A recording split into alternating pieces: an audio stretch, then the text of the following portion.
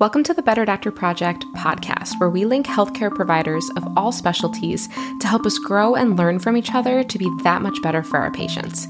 We sit down and talk about the fun things, the big and bright ideas, and we go over tons of practice tips and occasionally cover some pretty scandalous topics. Join us every episode to keep growing to become the best provider you can be. Let's get started.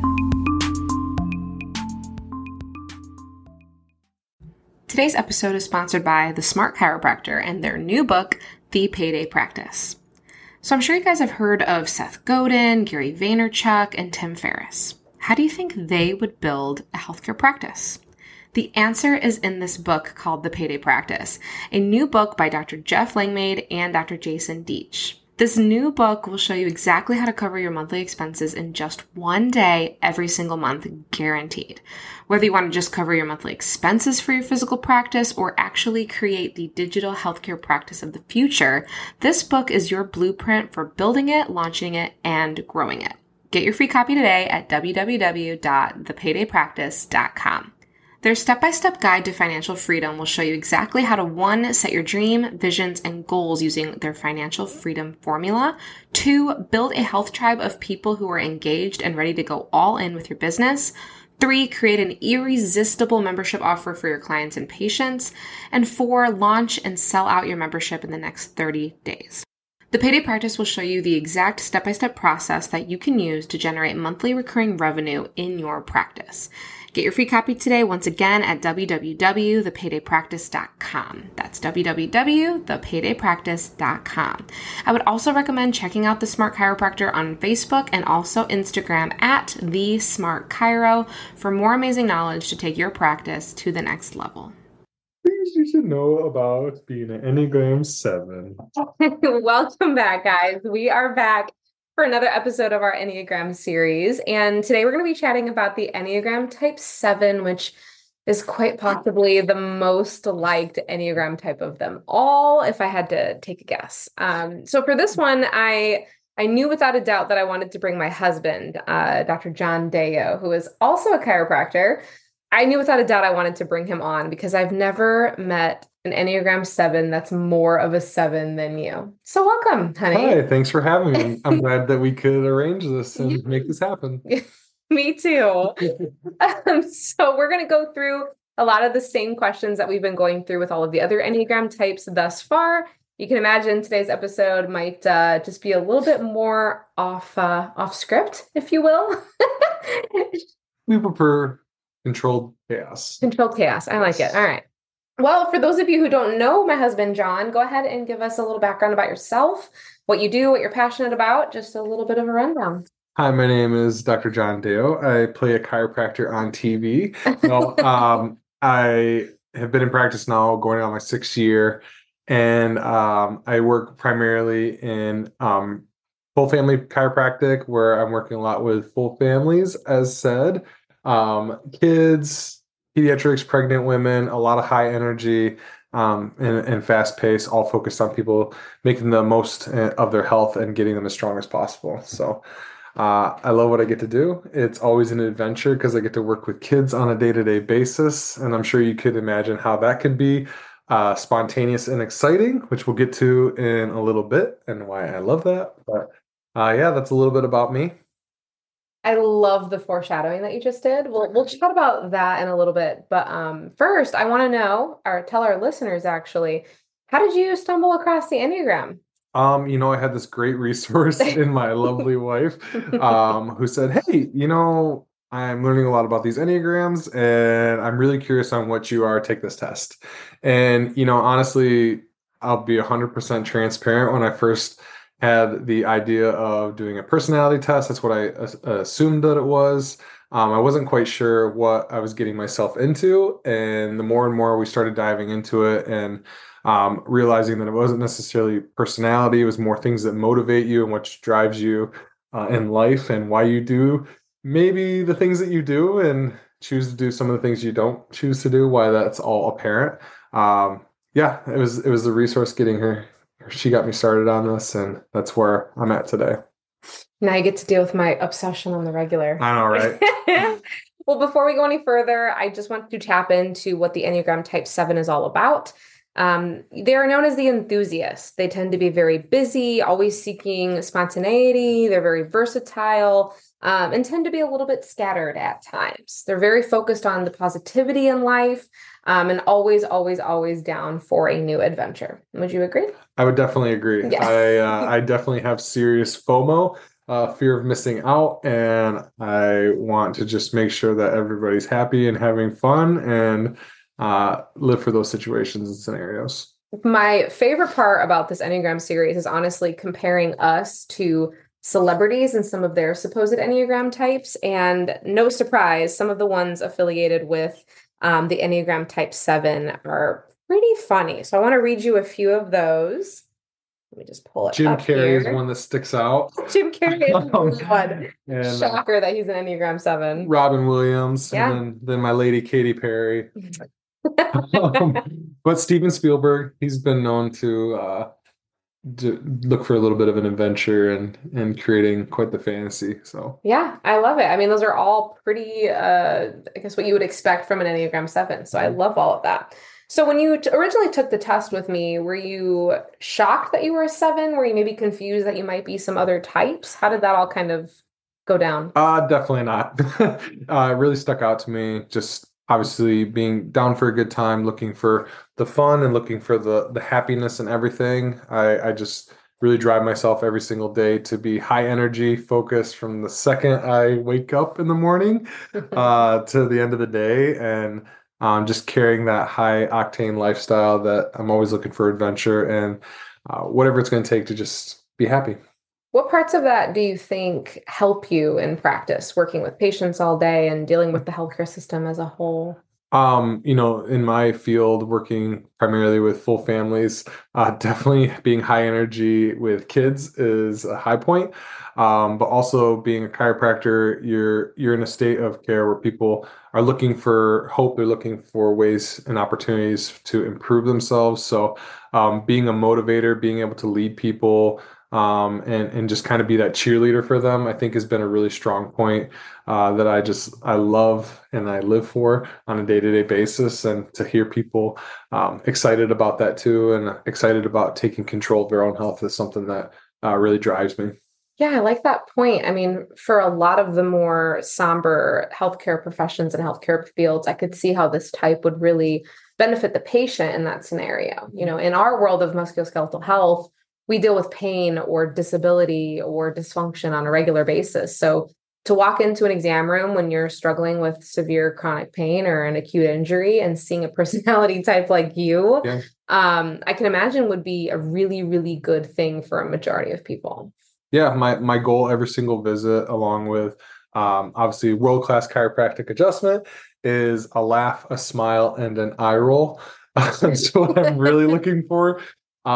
Because I think that when people are able to not take themselves as serious and really see the light of things, they're more willing to open up and see that they are capable of really achieving whatever their goals are in life, whatever their health goals may be, whether it's pain based or whether it's function based. Being able to create a lightheartedness is something that helps provide that energy for that patient too. You're obviously a few years in now, 5 or 6 years in.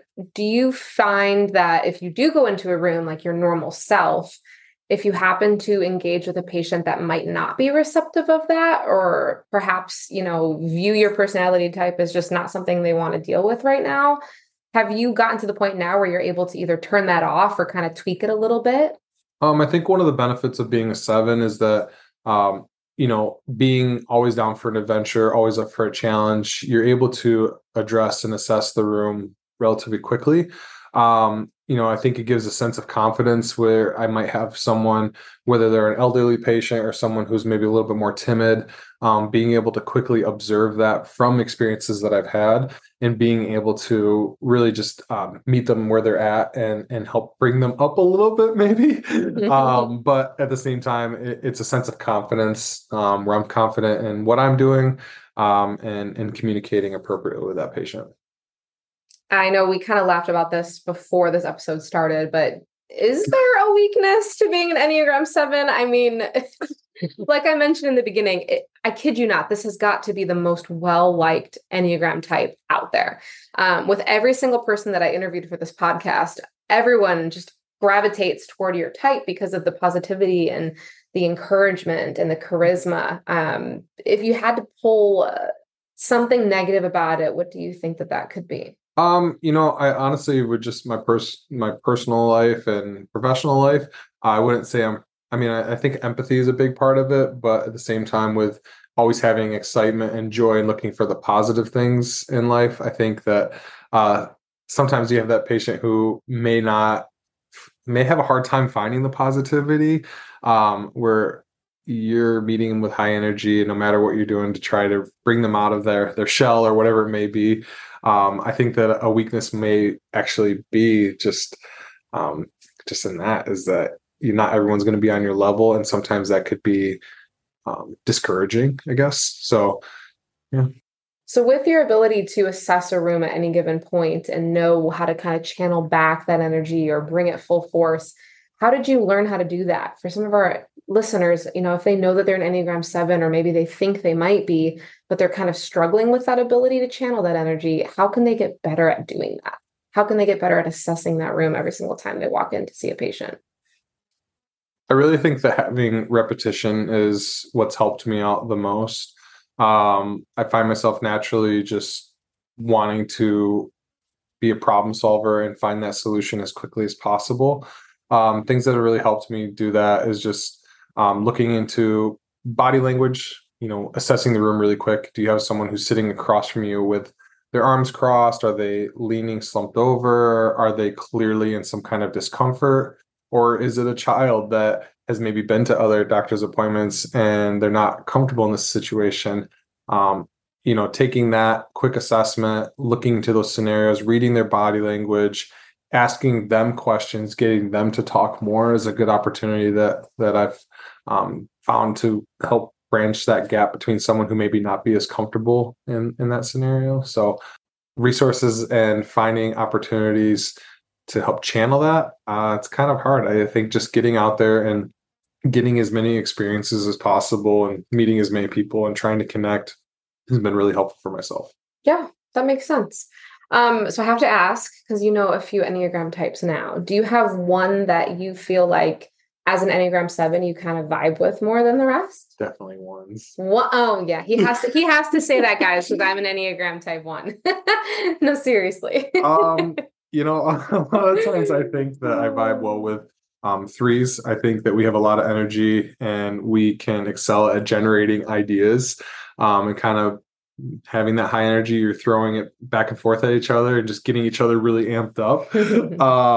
I'm a wing 8, so I think having that confidence and that connection with understanding. You're independent. You're loose enough, but at the same time, you're confident. I would probably say, I don't know, 7s, other 7s are just my best friends. I want to be your best friend right away if you're a 7, and you will instantly know that.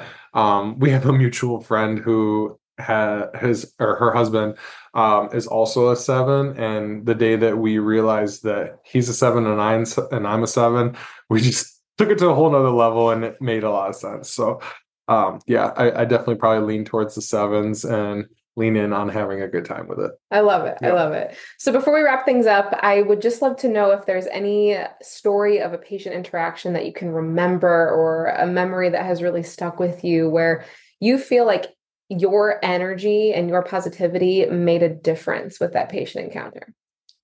Yeah, I get the opportunity to work with people who have all different types of health struggles. But honestly, just working with kids has been the biggest just joy with this. One patient that does come in mind, and something I find myself doing on a day-to-day basis is 2-hand overhead high fives. And I have a young gentleman named Dirk who is a new patient in my clinic, and he's been through a ringer when it comes to health concerns, where he's a cancer survivor. He's had tons of appointments where maybe they weren't the most fun experiences for him. And when he first came in and we were doing the assessments and things we needed to do to help provide proper care for him, you could see how uncomfortable he was. He was honestly to the point of where he was shaking and just having to consistently be consoled with his mom and dad. But now, after a couple of months of consistent care and getting to learn a little bit more about Dirk, he comes in earlier this week, and he's wearing a pirate costume just because he was feeling like it, smiling and cracking jokes about being a pirate. And man, going from being timid little Dirk in the evaluation room and coming in for that chiropractic visit in his pirate costume, we just were cracking pirate jokes and having a good time. And he left with the biggest smile on his face, and you can tell that makes a difference when it comes to his approach of his own health at such a young age, being in the situation that he's been in. That's probably the biggest thing that sticks out in my head right now.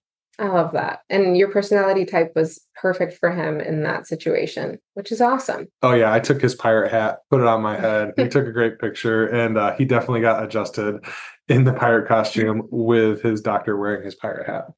I love that. I love that. And this honestly is why I wanted to do this Enneagram series. Better Doctor Project, honestly, we touch on a lot of more delicate topics and some pretty difficult things. But this was a great time to kind of step away, talk about something that still obviously matters within healthcare, but something that's a little bit lighter of a subject. And I really do think reflecting on ourselves when it comes to what motivates us in life, our personality types, and being able to do that in turn with patients can really make or break an experience for them. So, honey, Dr. John, husband, thank you so much for joining us. It's always a pleasure to have you on Better Doctor Project. So thanks so much for sharing your insights to Enneagram 7 with us. Thanks for having me back. Hey, thanks for listening. To learn more, find us on Instagram or Facebook at Better Doctor Project, or check out our website, betterdoctorproject.com. Don't forget to leave us a review and share us with a friend. It helps us reach more healthcare providers who are also striving to make an impact. Thanks again. See you next time.